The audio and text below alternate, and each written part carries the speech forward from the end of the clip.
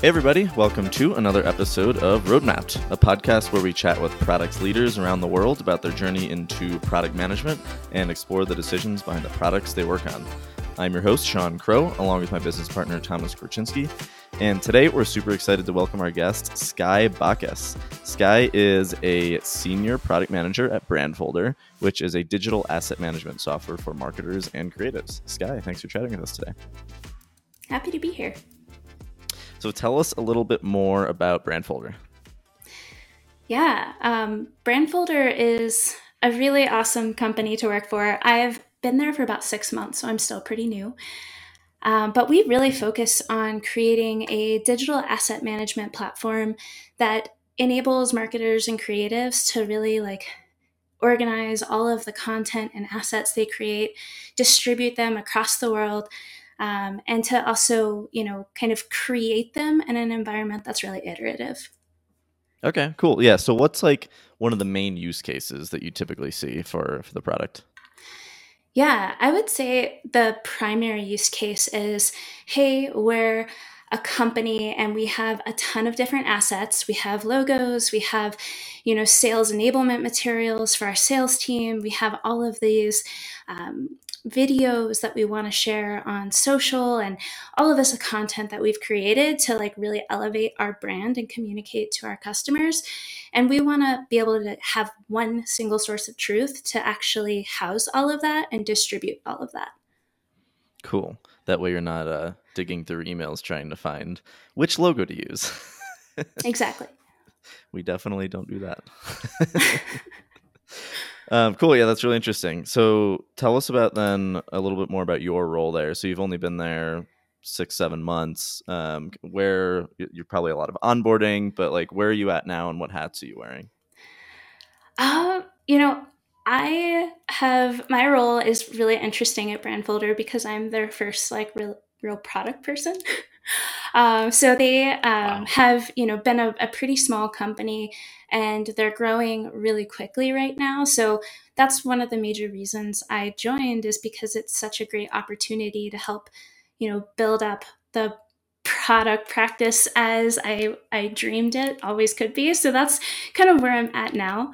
And it's been so much fun, just coming on board and really trying to understand how the company works, how all of the different stakeholders interact with each other, what areas they really need help in when it comes to the relationship with product, and then trying to develop something that really helps everybody across the organization.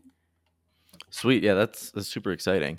So the team's small, but is it owned by Smartsheet? Was there an acquisition, or is this kind of like a little team within Smartsheet? Yeah, so they were acquired last year in September, and so they've kind of been slowly mixed into the fold over the past few months. We still operate as our own individual tiny company inside of a much larger organization, which is an incredibly fun space to be in because you have all the stability that you could ever want, but there's also all that freedom and agility that comes with being in a startup. Nice. Yeah, that's pretty cool. So yeah, you join this team and you get to do whatever you want now, pretty much, like build the process from the ground up. I get to do what's right Yeah. for Brandfolder. So what is right? Like, what are the things right now that you're focused on? Yeah, from a product perspective, or more of how I'm kind of developing the product process. Yeah, both, I guess. Yeah. Okay, so I'll start with the process side, because I think that was one of the things that I really focused on when I started. Really trying to understand how we can have a unified backlog, because we didn't really have a backlog at that point.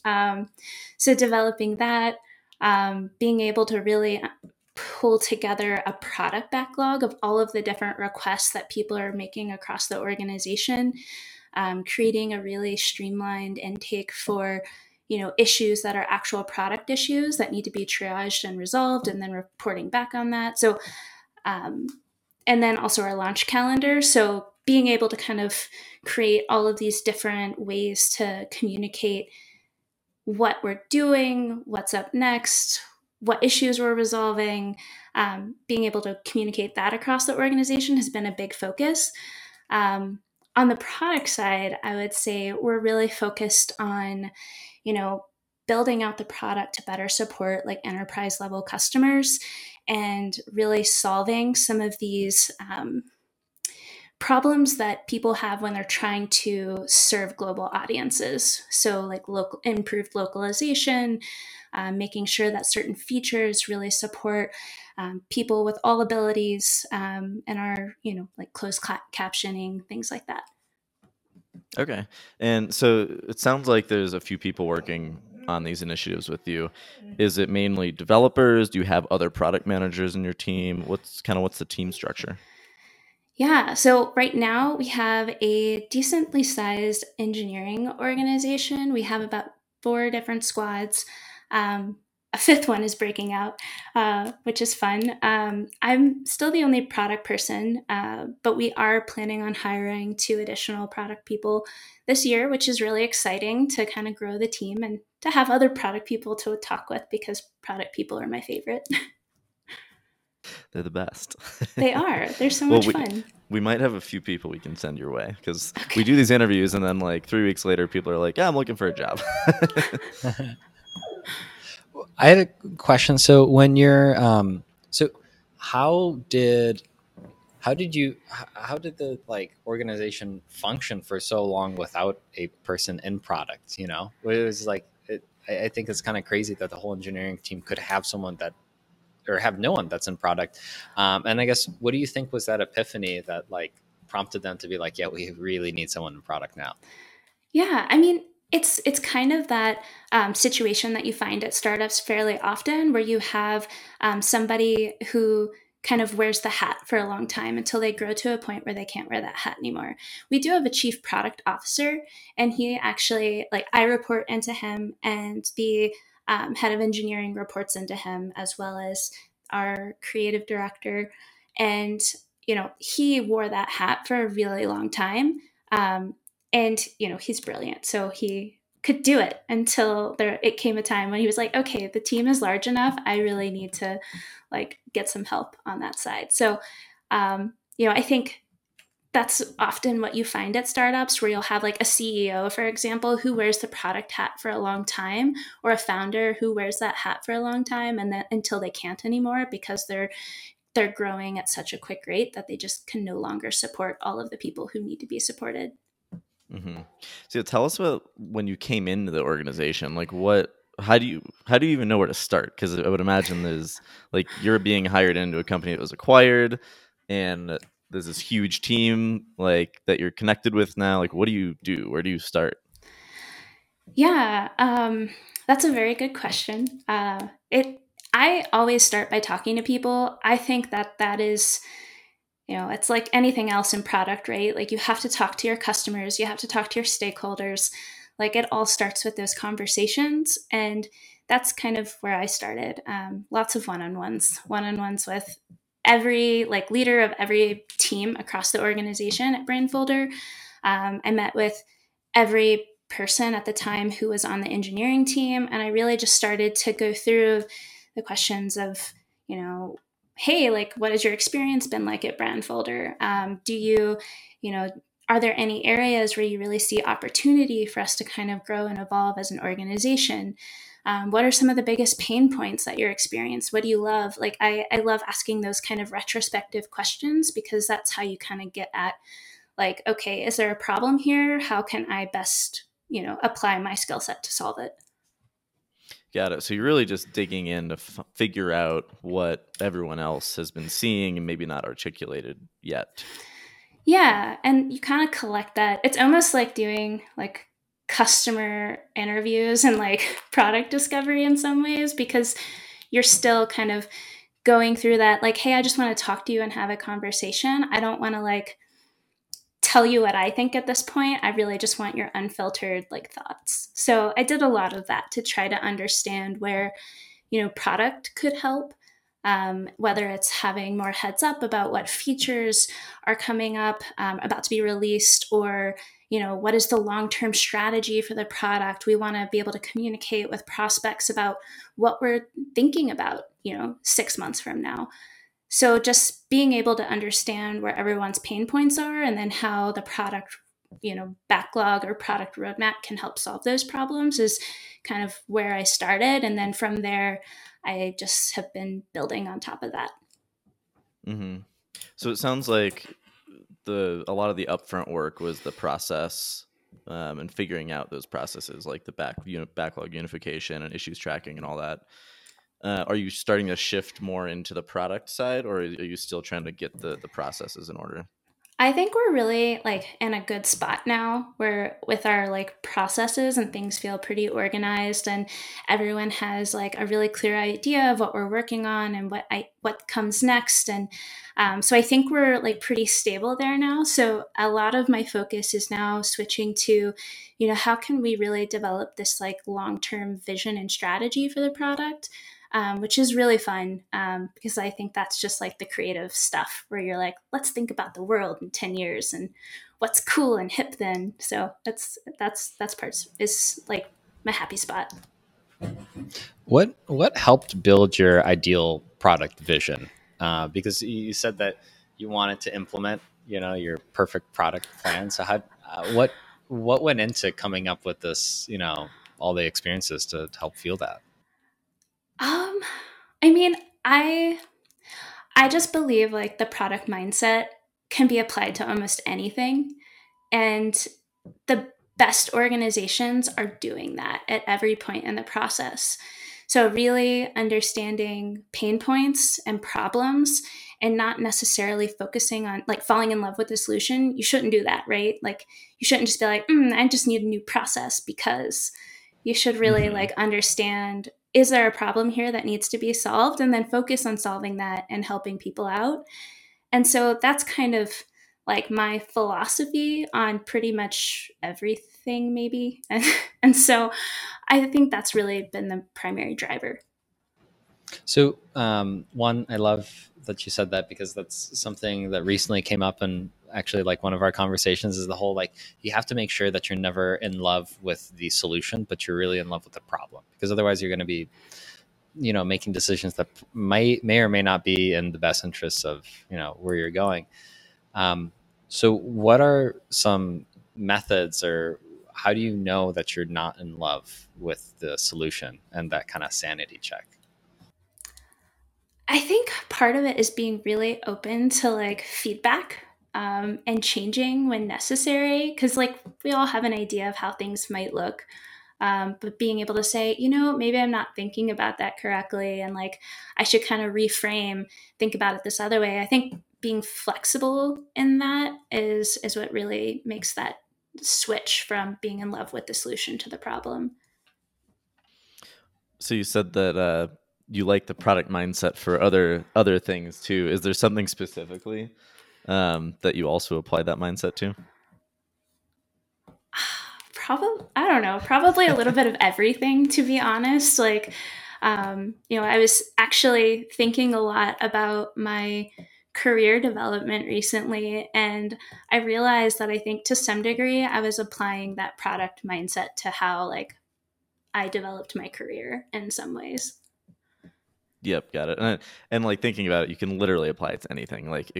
You could apply that to relationships. You can apply it to moving across the country, literally anything. Totally. I absolutely agree. I think applying it to the product mindset to relationships is a totally valid thing. It's all about open communication, and making sure that you're reflecting on how things are going and talking about them, and understanding if there's an opportunity for things to be better. 100% agree.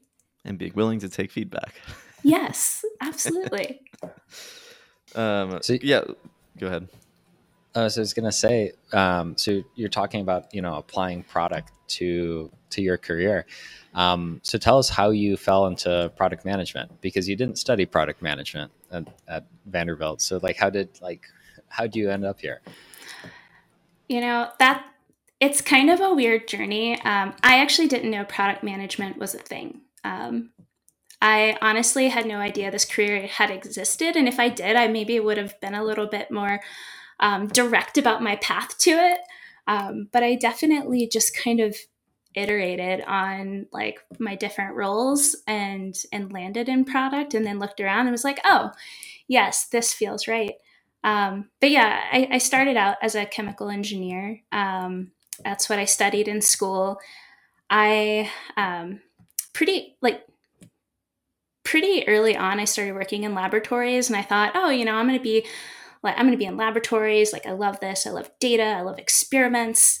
I love doing stuff, and like I love like working on a thing and seeing that thing succeed or fail, which is usually the case.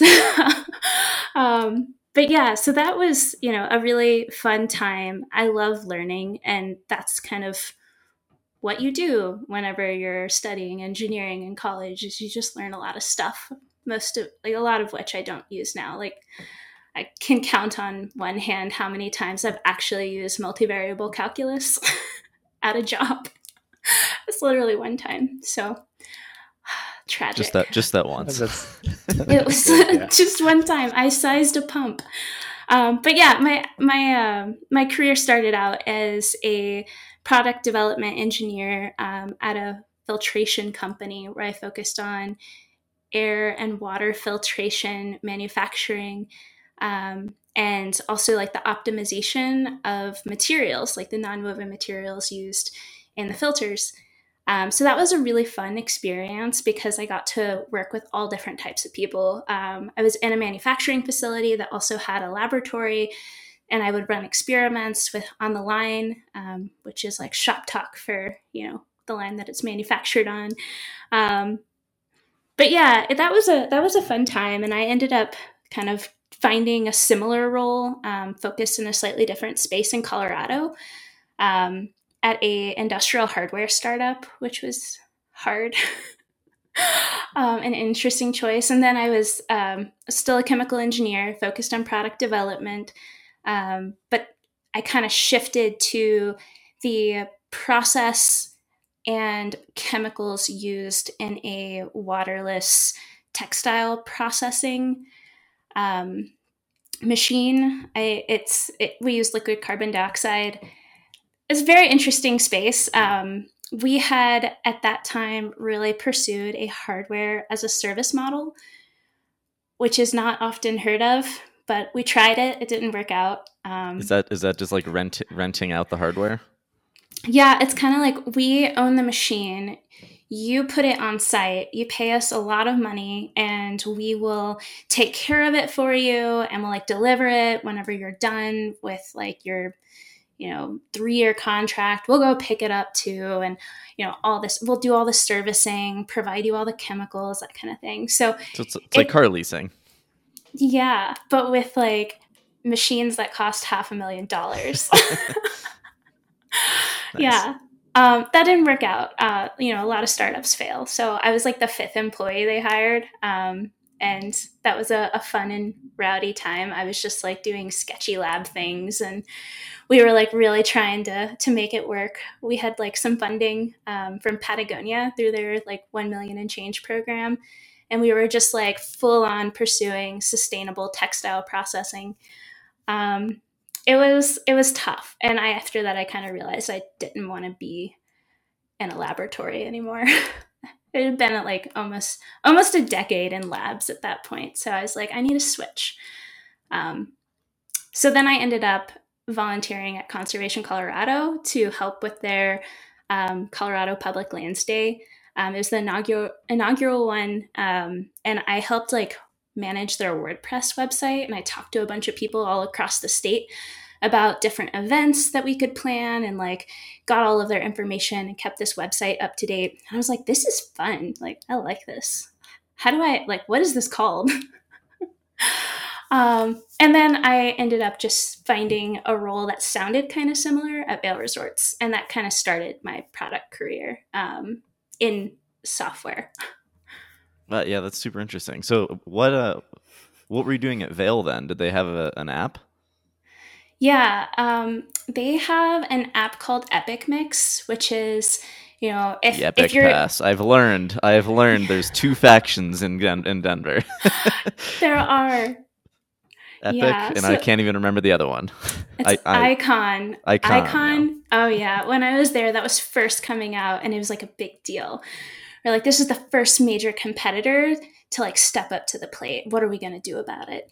It was really fun. But yeah, I focused on Epic Mix. They had just acquired Whistler Blackcomb, and my first big project was um, kind of absorbing their mobile app and some of the features and functions into Epic Mix, and then sunsetting the Whistler Blackcomb app, which was a fun project because, you know, not often in product do you get to start your career with sunsetting something, but I did, so that was cool. And it was a fun app to work on because I love skiing, and just being able to be like, oh, I'm just gonna like think about skiing all day. This is super fun. I got to go to Whistler to do like my user acceptance testing, which was super fun. Perk, major perk. But yeah, it was a really fun first like true product experience, and you know, my manager totally went out on a limb hiring me because I like his name's Aaron Nagel. He's great. He like he and I had some coffee. He was like, you know, you don't really have experience doing any of this, but I feel like you could pick it up pretty easily. Um, in undergrad, I did a lot of Python and like C++ and was really into Arduino for a bit. Good times. Nice. Yeah. So tell us about that first PM job a little more, because I imagine there's some listeners that aren't in product world that want to be. How do you convince somebody to go out on a limb on you if you're not a product person already? Yeah. That was a little bit of sales, I will say. You know, I had a lot of the skills. I had just never combined them into one role before that had product owner in the title. So I had to be able to show, like, hey, like, I have experience working on product because I did, in a very like tangible way. It was physical products. You know, I had worked on something where I had really thought about the product, been able to iterate on the development of the product, and then measure my success. And you know, I think you can really kind of like show that for a lot of different things, even if it's not a software product. There are lots of things that can kind of be like fit into that mold in some way. So I think that was one of the key things. And then being able to show that I had an aptitude to learn. Like I could learn things fast and pick it up, like convincing him that I had that skill set and I could really like bring that to Vail, I think was really important. And then like good communication skills, being able to show that I had prior work experience working with tons of different people, tons of different stakeholders, and I could actually communicate effectively across all of those different teams was really important. Um, so being able to show some of those like individual skills and different roles and say, you know, I really want to bring all of those together in this role, I think that really helped make a difference in me landing the role versus not landing the role. And how long were you there with Vail? I was there for 1 year, and Okay. then I hopped. Yeah. Did you go to Iconic or what? Or No. Iconic? No, I actually decided I really wanted to work at a software company. You know, I was at a ski company. I was at a ski company working on an app that didn't actually generate any revenue. So I was kind of ready for that next step. I was like, hey, I really want to go somewhere where I'm working on a product that we sell to users, and it's not just all fun and games. Like there's money on the line. So that's what I did. Cool. And I assume that's when you jumped over to Smartsheet / Brandfolder. Actually, before moving to Brandfolder, I was at a company called WellTalk, where we focused on healthcare technology. Cool. And I was there for almost 3 years, and I focused on their Cafe Well app when I first started, which kind of leveraged my rules engine experience, leaderboard experience. So some of the things that we had in Epic Mix were things they wanted to build out inside of their healthcare like incentives application. And so that's kind of where I started. And then I transitioned to owning their campaigns platform. Got it. So it sounds like Welltalk is where you really got your product chops like solidified. Yeah, I would definitely say that is the case. Yeah. So of the three like kind of product teams you've been on, what are some of the differences that like maybe you like or dislike in terms of like size or team setup or structure? Oh, I haven't thought about that one too much. It's interesting because right now it's like product management is pretty small at my current role, but we actually can call ourselves the product team as design, product management, and engineering. We are all the product team, which I love. We really believe in this ethos of the product engineer and it kind of sounds like you guys probably fall into that category too, where you're not just doing development work. You're doing development work with a really strong product mindset and like a high level of user empathy. And I absolutely love that approach to a product development team. Like I'm there to really add a ton of like business context. And if there's like any type of financial reasoning for why we're making certain decisions, like hey, there's this huge market opportunity, that's why we're building this. And it also helps, it'll solve all of these pain points for users, but then the team really like understands that and they actually figure out a lot of the details. Like I would say this is like Brandfolder's definitely my favorite so far, and that approach, because it's not just like, oh, product management team. It's like we're all a team and we're doing it together. Welltalk,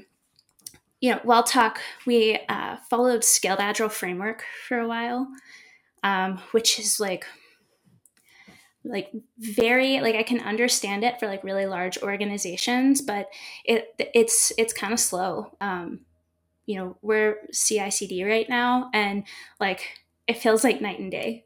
Sometimes whenever I think about like Scaled Agile framework versus like CI/CD, it's just I understand that there are different needs whenever you're in the healthcare industry too. Like security compliance is really strict. So that's kind of why, but like it's interesting. I don't think I'm a huge fan of like the Scaled Agile framework methodology. Is there any framework or methodology other than CI/CD like specifically that you guys like to adhere to? Um Not that I know of. I mean, we follow your basic like Scrum practices and things like that, but I would say that we're not like following anything like too stringently. It's more like let's focus on what needs to be done and do that and like solve the problems you know, as we can, versus let's just like take this framework and adopt it to our process because that's a thing we could do. Mm-hmm. Earlier you said that you like your sweet spot is thinking about the world in 10 years and figuring out how to fit inside of that. What does that look like right now for you guys? Like what are you planning for? What does the world look like in 10 years? Oh my gosh, I've been thinking about this a lot lately. I am so excited for like the future of what we can do on mobile phones. I think like with, 5G becoming more prevalent and having like edge become more prevalent, we're able to like do things that would have just taken like you would have had like AR, for example, on the phone. Being able to transform every experience using AR. That was completely like out of touch many years ago because there's just no way that it would ever load, right? Like you would just like if you could imagine trying to do AR in 3G, that'd be awful. No. So I'm so excited for like what that really brings, because I would say a big part of our product that we're trying to grow is our content delivery network. And as I think about how can our content delivery network power commerce in the future or power like mobile experiences in the future, I think there's a huge opportunity when it comes to like rendering 3D files for AR experiences. And that's kind of how I'm thinking about it. But that's, I still haven't vetted all of this with other people on my team. So I should maybe not talk too much about it. But I think that stuff is so fun. That's kind of where I'm starting to think, and like the future of AI and machine learning. I think there are going to be certain roles that change and evolve over time. And some of my target personas are like marketers and creatives. And I think there's a huge opportunity for those types of roles to be impacted by those technologies.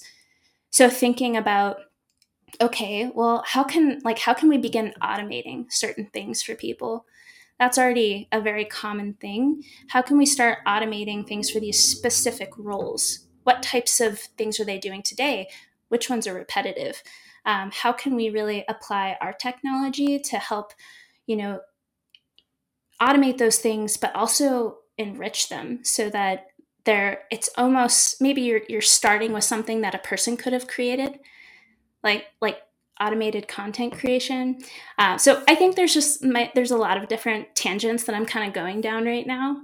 But I like just being able to like start jotting all of those down in my weird spider web like brain map. But it's fun. Thomas and I used to have an idea Trello board that we would write down all those like future thinking ideas. We gave that up for a while because it was just a distraction from like growing our business. So we were like, okay, we need to focus and do this for a little while. You could just call it a happy hour and your ideation happy hour. Yeah, that's true. Yeah. I mean, sometimes that's what I'm doing. It's just like, oh, I'm just going to like have a glass of wine at like 8 p.m. on a night and just like think about the future of the world, and hover cars exist and things like that. Sounds like the best happy hour. Yeah. Cool. Thomas, do you have any follow-up questions before we go into the rapid fire? No, besides I love the idea of the happy hour and setting time aside. I was reading this neat article about how we're constantly like so busy, and how we need to like de-busy ourselves so that we have opportunities for our like minds to wander, because that's where we can get most creative. And so I think working from home and this whole like pandemic shift has been done a great disservice to the whole like letting your minds wander, because it's doing everything but just constantly focus. So yep, I'm writing down the whole setting time aside, happy hour, wine.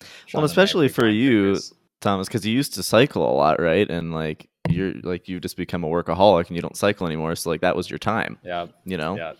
And like for me, I'm trying to go hiking more. Like that was a big part of this move. So my first 2 hikes, I was like, oh my God, like I didn't look at my phone for an hour and a half. This is amazing. Yeah. And you can get so many ideas from trees. Yeah.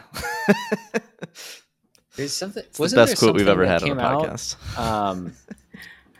With like the color green, like a person being around things that are green just like stimulates things to a whole new level. Yeah, it has like a calming effect, I think, is like typically associated with the color green, which is why people tend to de-stress and relax when they're in nature. Love it. And that's why we have hence so all many of my plants. plants. Yeah, exactly. I was thinking the same thing. Yep. I was admiring your shelf back there. I just put up these shelves and I need some tchotchkes to put on top of my shelves. Oh my God, get yourself a candle.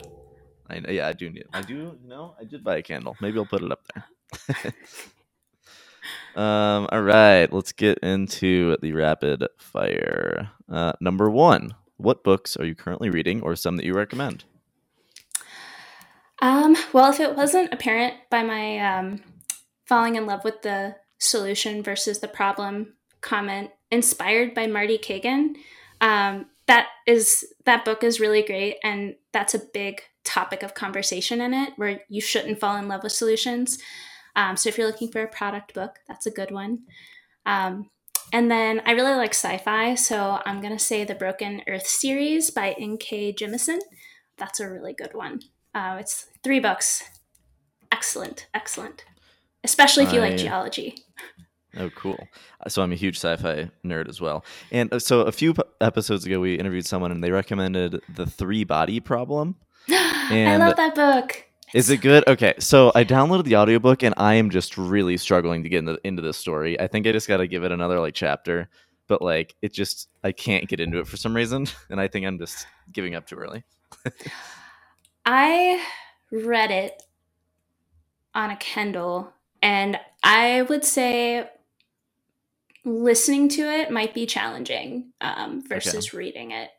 I am not always the best listener. I am much better at reading with my eyeballs. So when it comes to absorbing things. Yeah. Okay, cool. But this one's called The Book or the Broken Earth Trilogy. The Broken Earth series. Yep. It's so good. Sweet. I will get it. All right. Number 2, what podcasts are you currently listening to? I've always been a fan of How I Built This with Guy Raz. I think those stories are so fascinating. I tend to only focus on like the technology related ones, but those are really great. And I also really like Darknet Diaries, which is I haven't heard of that. Tech storytelling. It's like tech and cybercrime and all of these like really interesting stories. I find it fascinating. Cool. It's rare that we get a new one on here. So everyone says the same things. Darknet Diaries. All right, number 3. What tools can you not live without as a product manager? I would say that for me, just some type of tool to organize my product backlog, team backlog thing. I've used Rally in the past and Jira, and right now I use Smartsheet. And everything's like interconnected. It's probably obvious why I use Smartsheet because they own my company. But it's been really awesome to use because I can just connect like my product backlog to like the team backlog and like get all these intake forms, and just having something where I can organize the like intake and the output of everything is like kind of critical. I think I would lose my mind without that. Yep. Yeah, we used to use Smartsheet we did for a bit for like process tracking, and like just tracking project processes. All right, number 4. What are your top 3 most used apps on your phone? I would say Spotify by far, probably by a long shot. Huge Spotify fan, pretty much since it existed. I've been using it. My playlists are sick, so highly recommended. I also You'll have to send us some playlist links. We'll put them in the show notes. Okay, for sure. I use Reddit quite a bit. That's always a fun place to just fall into like some weird black hole of knowledge. And then I'm a big fan of Medium, so I like reading Medium articles quite a bit. Nice. Thomas is a big Medium reader. You just sent me one today, didn't you? I think so, yeah. I love the self-help kind of business area there. And then I go between that and Wall Street Journal is like my 2 places that I consume media. And that's it, yeah. That's all you need. Number 5, what app or tool feature have you recently been surprised and delighted by?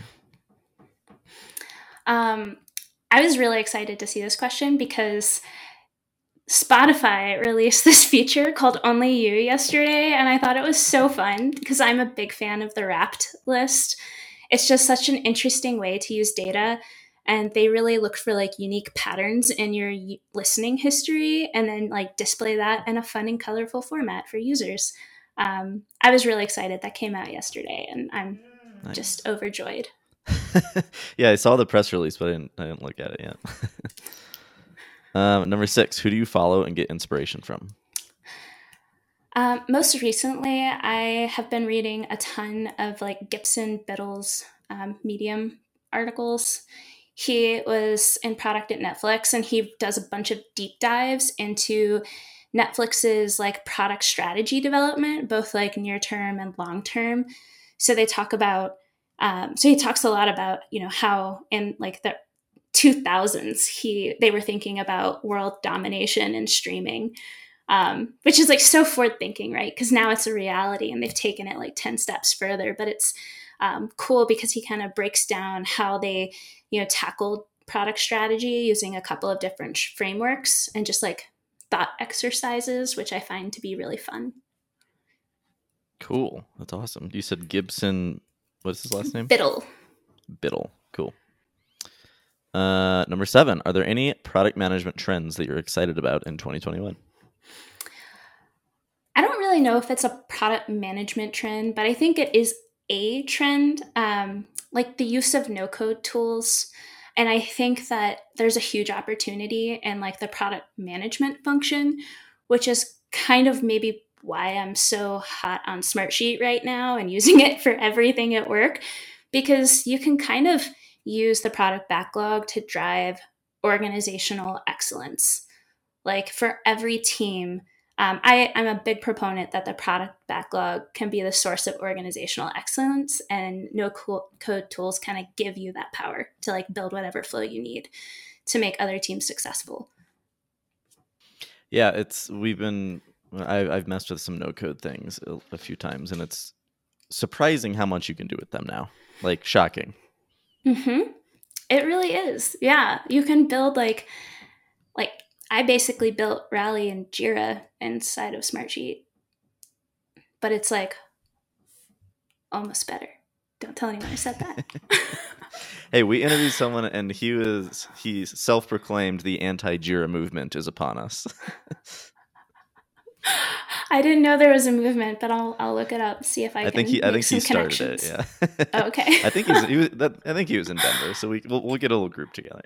Okay, we'll just like sit around and talk about things that aren't Jira. If anyone listening wants to reach out or learn more about you, where can they go? I am on LinkedIn, obviously, and I'm starting to write some Medium articles too, just about some of the things that I think are interesting, and also to help me collect my thoughts and organize them a little bit better. So you can find me on there. Cool. Well, Skye, thanks so much for being on the show. This was great. Yeah, thanks for having me. This has been really fun.